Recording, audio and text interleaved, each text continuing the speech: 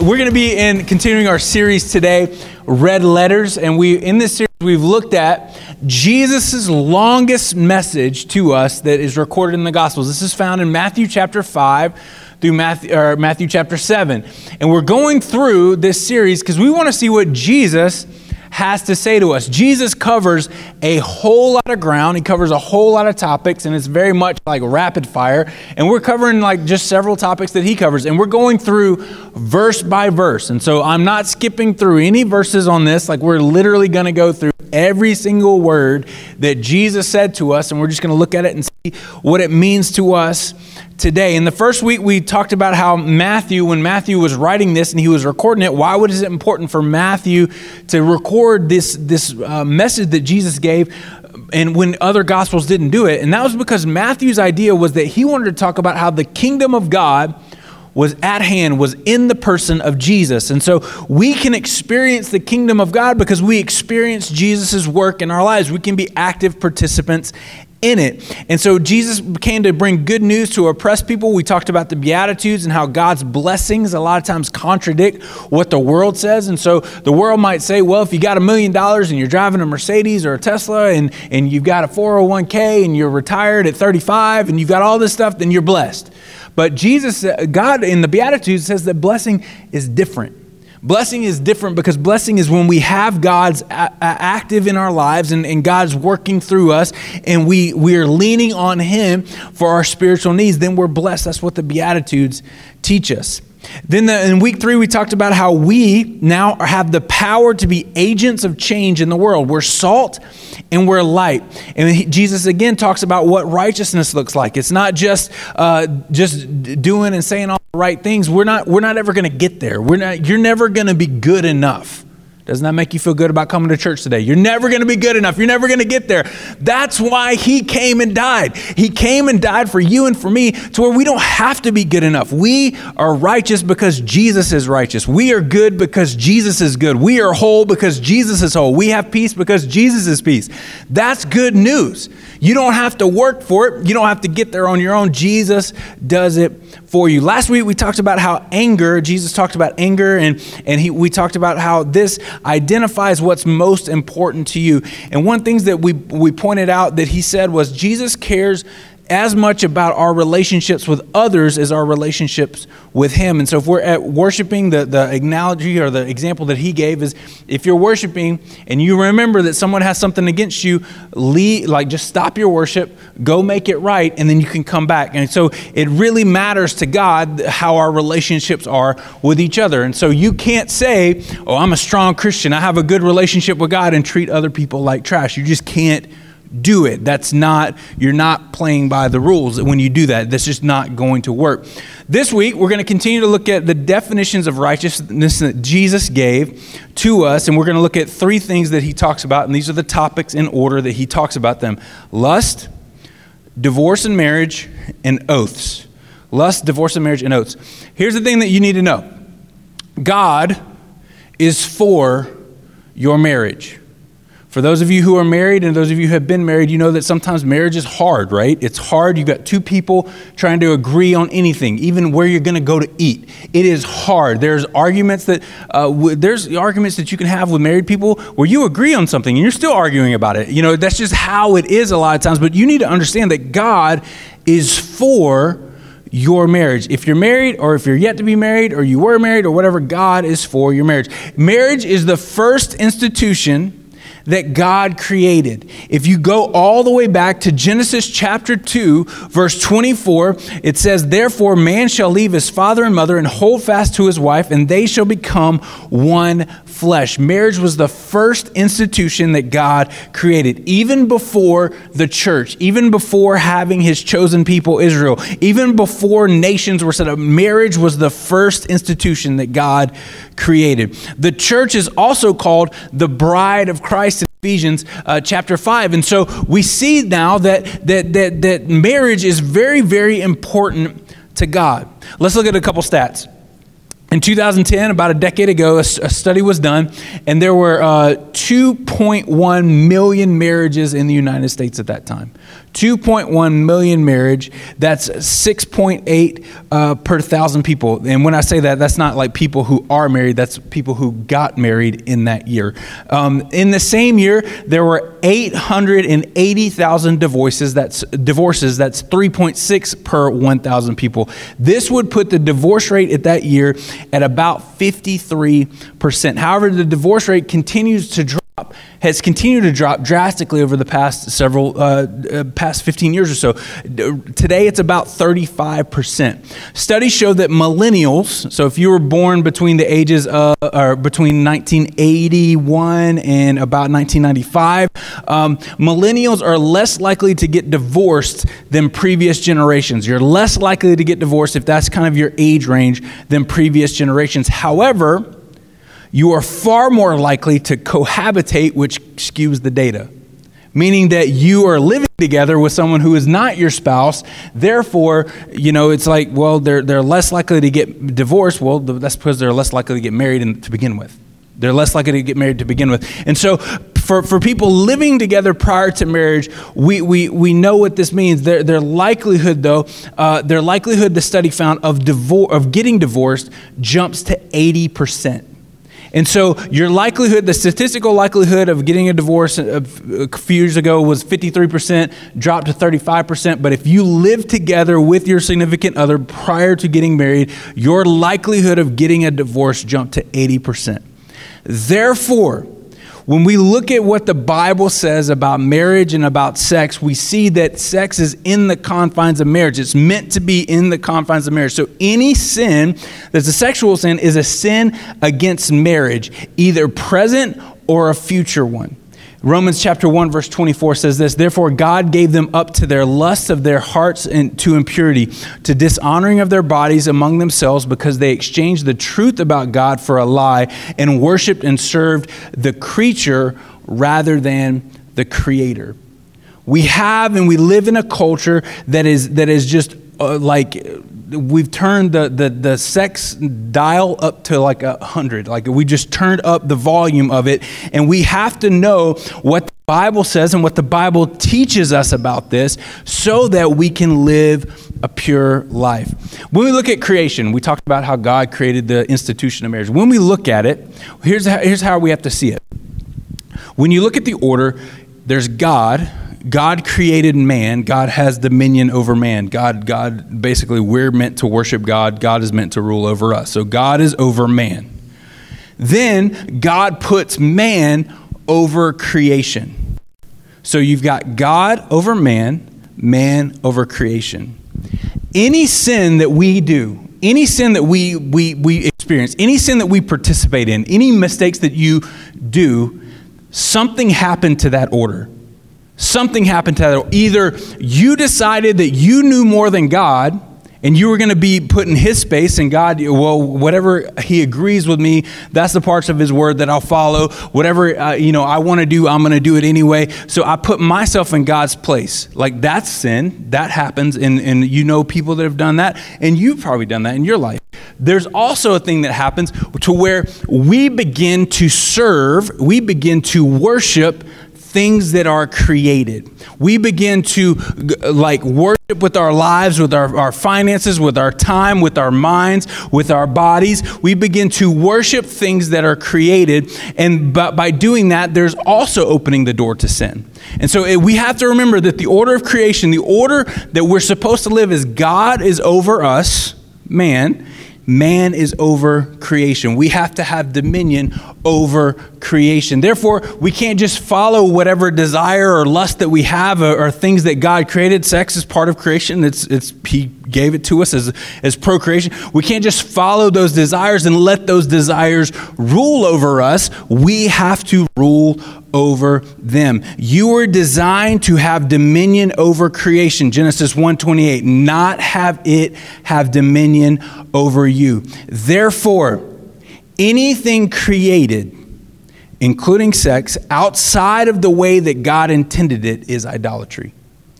Anything created that we use outside of the way that God intended it is idolatry. We are serving it. In the same way, money's part of creation. You're supposed to control it. You're supposed to rule over it. It's not supposed to be controlling you. That's idolatry. We have to do things God's way. And God designed this, and he provided instructions for it in the context of marriage. If you want to know more, I'm not going to read all of it today, but 1 Corinthians chapter 6, verse 12, all the way through chapter 7, verse 40. Thank you. We're not going to read that today. That's a long thing, and I don't know if I can read that much. It's a lot. Go there, read it, and you'll see how God designed sex in marriage. Because of pervasiveness of cohabitation and pornography and loosening of societal taboos surrounding the topic of sex, we are now living in the most sexually saturated culture ever. And studies have found that this exposure correlates with depression, anxiety, stress, and other social problems. So how do we have dominion over it? How do we get our desires under control? Jesus talks about it in Matthew chapter 5, verse 27. Let's read. You've heard it was said, you shall not commit adultery. In their culture, the definition of adultery is any sex outside of marriage. But I say to you that everyone who looks at a woman with lustful intent has already committed adultery with her in his heart. Again, it's not just you doing the act, it's you the thought or the intent of doing the act. Continues in verse 29. If your right eye causes you to sin, tear it out and throw it away. For it is better for you to lose one of your members than for your whole body to be thrown into hell. If your right hand causes you to sin, cut it off and throw it away. For it is better that you lose one of your members than for your whole body to be thrown into hell. Is Jesus telling us to gouge our eyes out, guys? No, he's not. That's not what he's saying here. He's using hyperbole. What's hyperbole? That's saying that I'm going to make an exaggerated statement to really bring down a point, to really make a point. Another way for me to say this. I'm going to go buy some golf clubs. Golf clubs, if you guys don't know, this is about $1,000 for a good set of golf clubs. I'm going to go buy some golf clubs. I'm not going to tell Liz about it. I'm just going to go buy them, right? My wife would kill me if I did that. Now, would my wife literally kill me? Would you guys see on the news, pastor in Queen Creek murdered by wife for buying golf clubs? You guys wouldn't see that. Like it wouldn't happen. She would just be very, very angry. So that's the kind of statement. It's like, should I do it? No.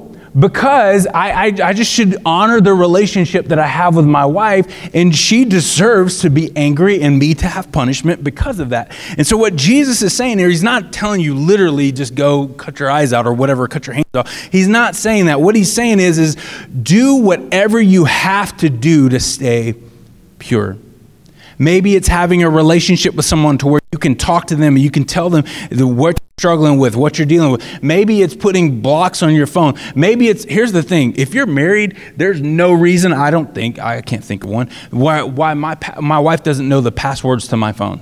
There's no reason why. My passwords to my social media accounts, the passwords to whatever.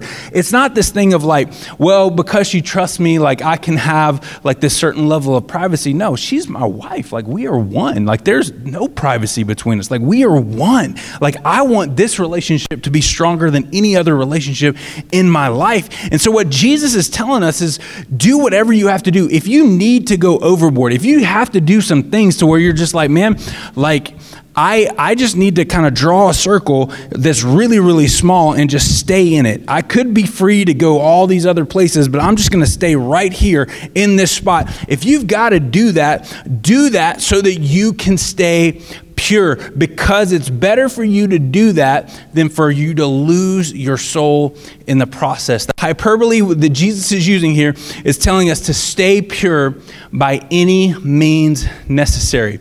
Couple things that I want to tell you about.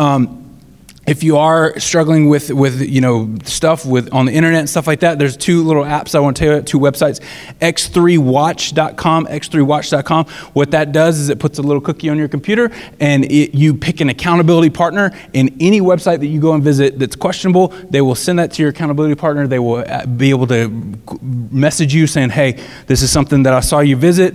Is there anything I can do to help you? Can I pray for you? Can I come alongside of you? I'm not here to judge you, but I'm here to make you better. x3watch.com. The second thing is fightthenewdrug.com. That's a website, and it has all kind of things to get rid of those types of issues. And so whatever you have to do to stay pure, stay pure. The next topic that Jesus talks about is divorce. Over the next couple minutes, we're going to talk a little bit about divorce. Before I do this, I want to put down a big grace caveat of what I'm about to say. For many years, I believe that the church shamed divorcees, and I don't think that is right. For those of you who have been through it, whether that's yourself or your parents or your close family members, you know that there is pain that is attached to it. But Jesus talks about it.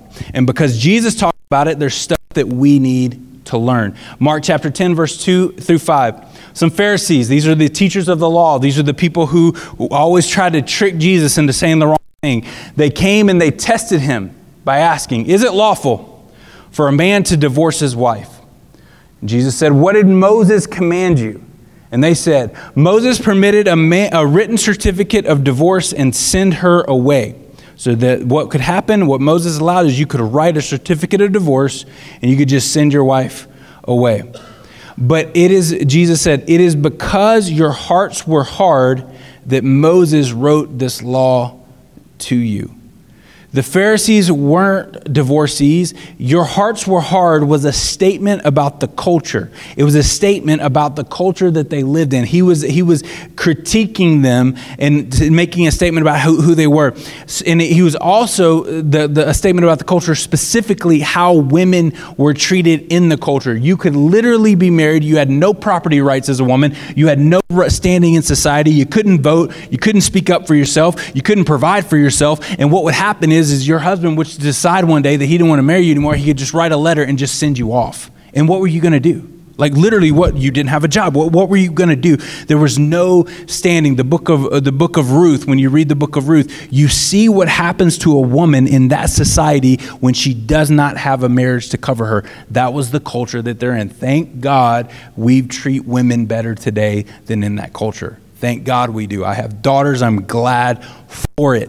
But that's what he is. And Jesus said, your hearts were hard. But in Matthew 5:31, Jesus continues this. He says, it's also said, again, this is right after Jesus says it's better for you to lose one of your members than your whole body to go to hell. He continues saying, it's also said, whoever divorces his wife, let him give her a certificate of divorce. Again, this was the culture, this was the law. But I say to you, everyone who divorces his wife, except on the grounds of sexual immorality, makes her commit adultery. And whoever marries a divorced woman commits adultery. This sounds incredibly harsh to us. But we have to understand what Matthew wrote in the original language. The word here for divorce is the word apoluo. That's the Greek word that he uses. That's the word that is used here. Jesus uses the same word in Luke 6:37. And in that chapter, or in that verse, the word apoluo means to forgive. So the same word that Matthew uses for divorce, Luke uses for forgiveness. Luke 6:37, judge not, let you be judged, or you will be judged, condemn not, and you will not be condemned. Forgive, apoluo, and you will be forgiven, apoluo. This word means to separate or to send away. This is one case where if you have a King James Bible, it's slightly more accurate in its English translation here. It reads instead of reading whoever divorces his wife, it says whoever sends away his wife. So the definition in the original language in our minds, let's reread it with the apoluo instead of divorce, reading it as to send away. So let's read that verse again, but let's just change the words so we can have a little bit better understanding of what it says. It is also said, Matthew 5:31, whoever sends away his wife, let him give her a certificate of divorce. And I say to you that everyone who sends away his wife, except on the grounds of sexual immorality, makes her commit adultery. And whoever marries a sent away woman also commits adultery. Again, in that culture, men had power. Men could wake up one morning and decide that he no longer wanted to be married, send his wife away. All the property, all the wealth, all the status in society, all that stuff, it just stayed with him, and she left with nothing. By providing these instructions, Jesus dignifies women. Jesus dignifies women, giving them a standing in the relationship, telling men, if you're going to do this, you are bringing sin on yourself. If you're going to send away your wife just because you feel like it, you're bringing sin on yourself. If you were a man who sent away his wife, it would cost you just like it cost her. Maybe you've been divorced. Maybe you are a close family member. You've been through it. You need to be encouraged with this today. 2 Corinthians 5:17 says, therefore, if anyone's in Christ, they are a new creation. The old has passed away and the new has come. If you've been through a divorce, God's love is big and his grace is big for you. His grace is big for you. He wants to bring you dignity. He wants to bring you wholeness. He wants to bring you love. He wants to bring you peace. He wants to bring you into a community of people that love you. God wants what's best for you, and God wants to help you be dignified in life. He wants you have a plan. God has a plan for your life. He has a purpose for your life, and he wants to honor you in life. He wants to make sure that people aren't taking advantage of you, and that's the command that Jesus is giving here. Divorce not only affects the couple. Children of divorced parents are twice more likely to be divorced themselves. They're slower at developing trusting relationships. They have less positive attitudes towards marriage, even hesitancy sometimes. They're more accepting attitudes towards divorce. This was all done by a Christian study that happened a few years back. However, the same studies show that consistent participation in church reduces the generational effects of divorce. Jesus is the great healer. So, if you've been divorced and you want your children to have healthy marriages, go to church. Go to church. Be a part of a church. Be a part of a group of believers. Be a part of people who are loving God and doing that. Jesus talks about that. Then he finally talks about making oaths. Matthew chapter 5, verse 33, Jesus continues. Again, you have heard that it is said in the days of old, you shall not swear falsely, but you shall perform to the Lord what you have sworn.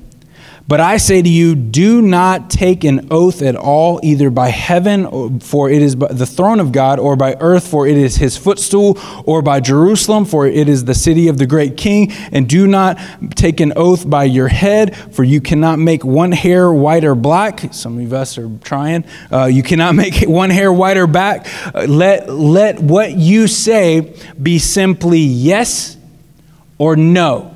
Anything more than this comes from evil. What is Jesus talking about here? Let's jump back to Exodus chapter 20 in the 10 Commandments. He said the third commandment says this: you shall not take the name of the Lord your God in vain, for the Lord will not hold him guiltless who takes his name in vain. Again, this is the third of the 10 commandments. When I was growing up and I heard this commandment, I thought it was telling me don't cuss, right? Don't be cussing. Don't say dirty words. You put a soap in your mouth, Ralphie style. You just be, it's not going to be a good day for you. However, that's not what this commandment is talking about.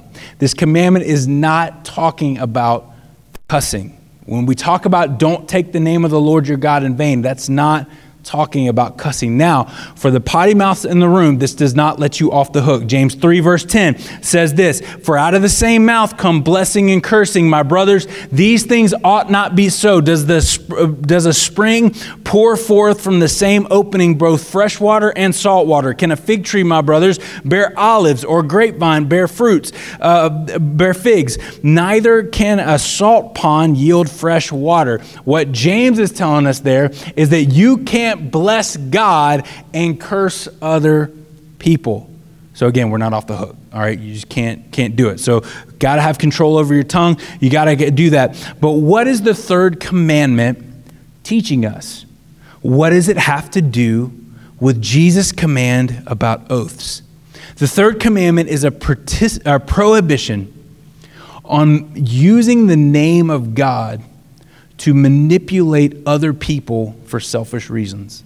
That's what it's there for. This could be you saying something like, I swear to God, for people to have more faith in you, in what you're saying. Or it could be like you putting a Christian fish on your business card and then ripping people off. You ever heard anybody do that?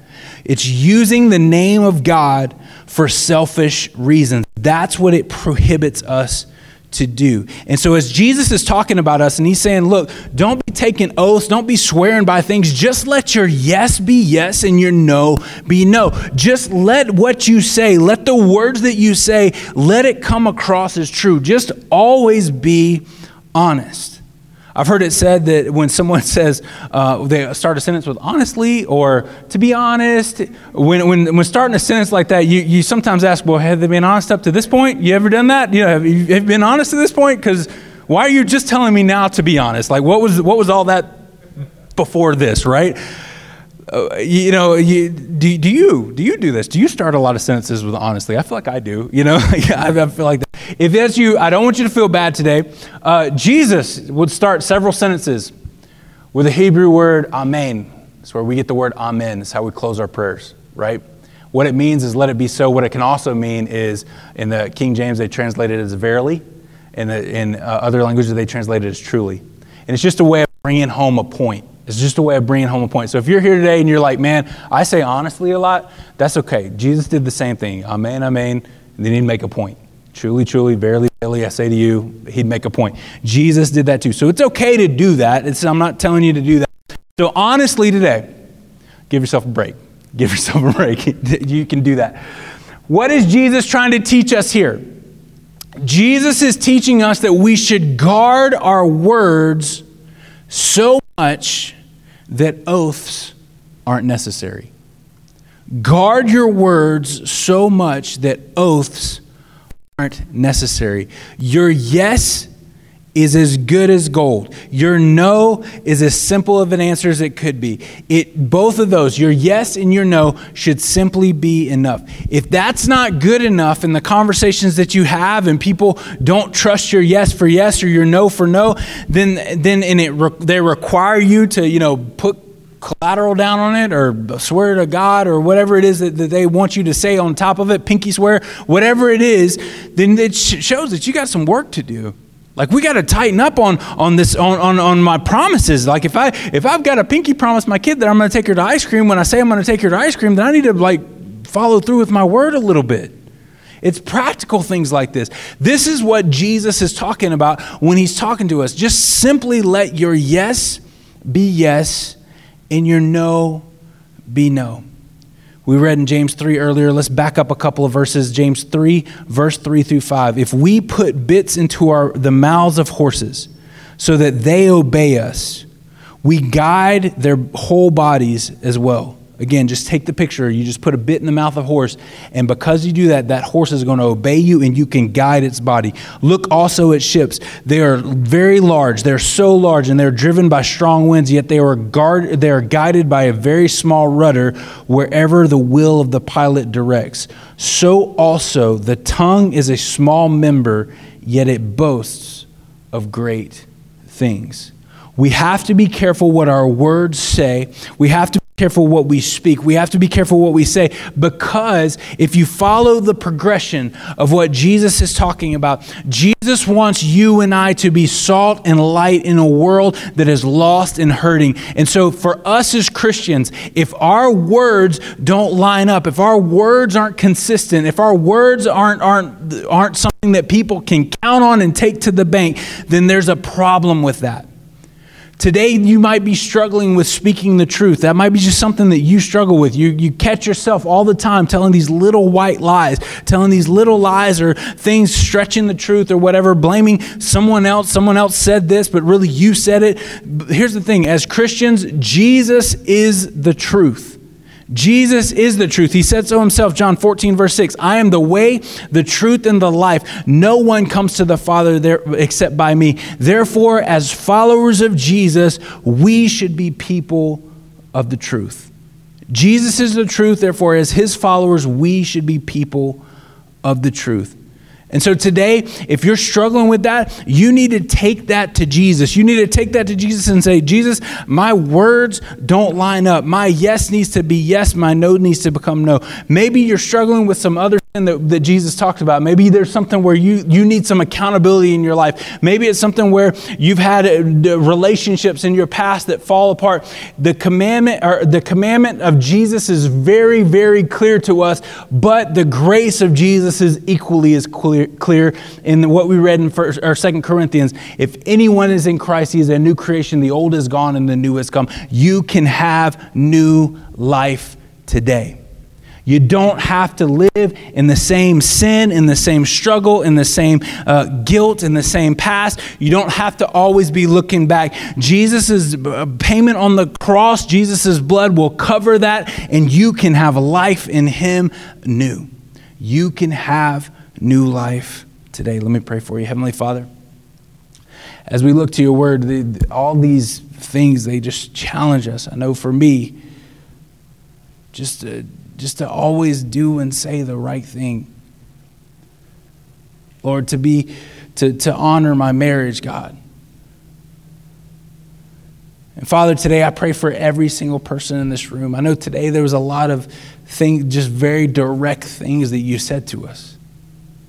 But Jesus, I thank you that it's not about us getting it right. You made us right. And so, God, our righteousness, our desire to do the right thing, God, it doesn't come out of a desire to earn your favor. It comes out of a desire of just being grateful for what you've done for us. And so today, for those of us in this room who may have struggled with any one of these topics that you talk to us about, Jesus, I pray that your grace would be real to them, that your spirit would shine a light in those parts of our lives and those parts of our hearts, Lord, where we're struggling. And Lord, that we wouldn't let the sin stay secret. We wouldn't let the shame stay secret. We wouldn't try to cover it up, but God, we would be open and honest with you. Because Lord, we know that you are a healer. You're the one who delivers us. You are the one who sets us free. You are the one who breaks the yoke of sin, the chains of sin in our lives. So God, hiding it does us no good. We have to confess it to you. And so, Father, today I pray for each and every person in this room. God, I pray, Lord, as your Spirit shines that light on the parts of us that are broken, Lord, may we confess to you our sin, our shame, our regret, our guilt, so that we can find wholeness, peace, and forgiveness. In Jesus' name.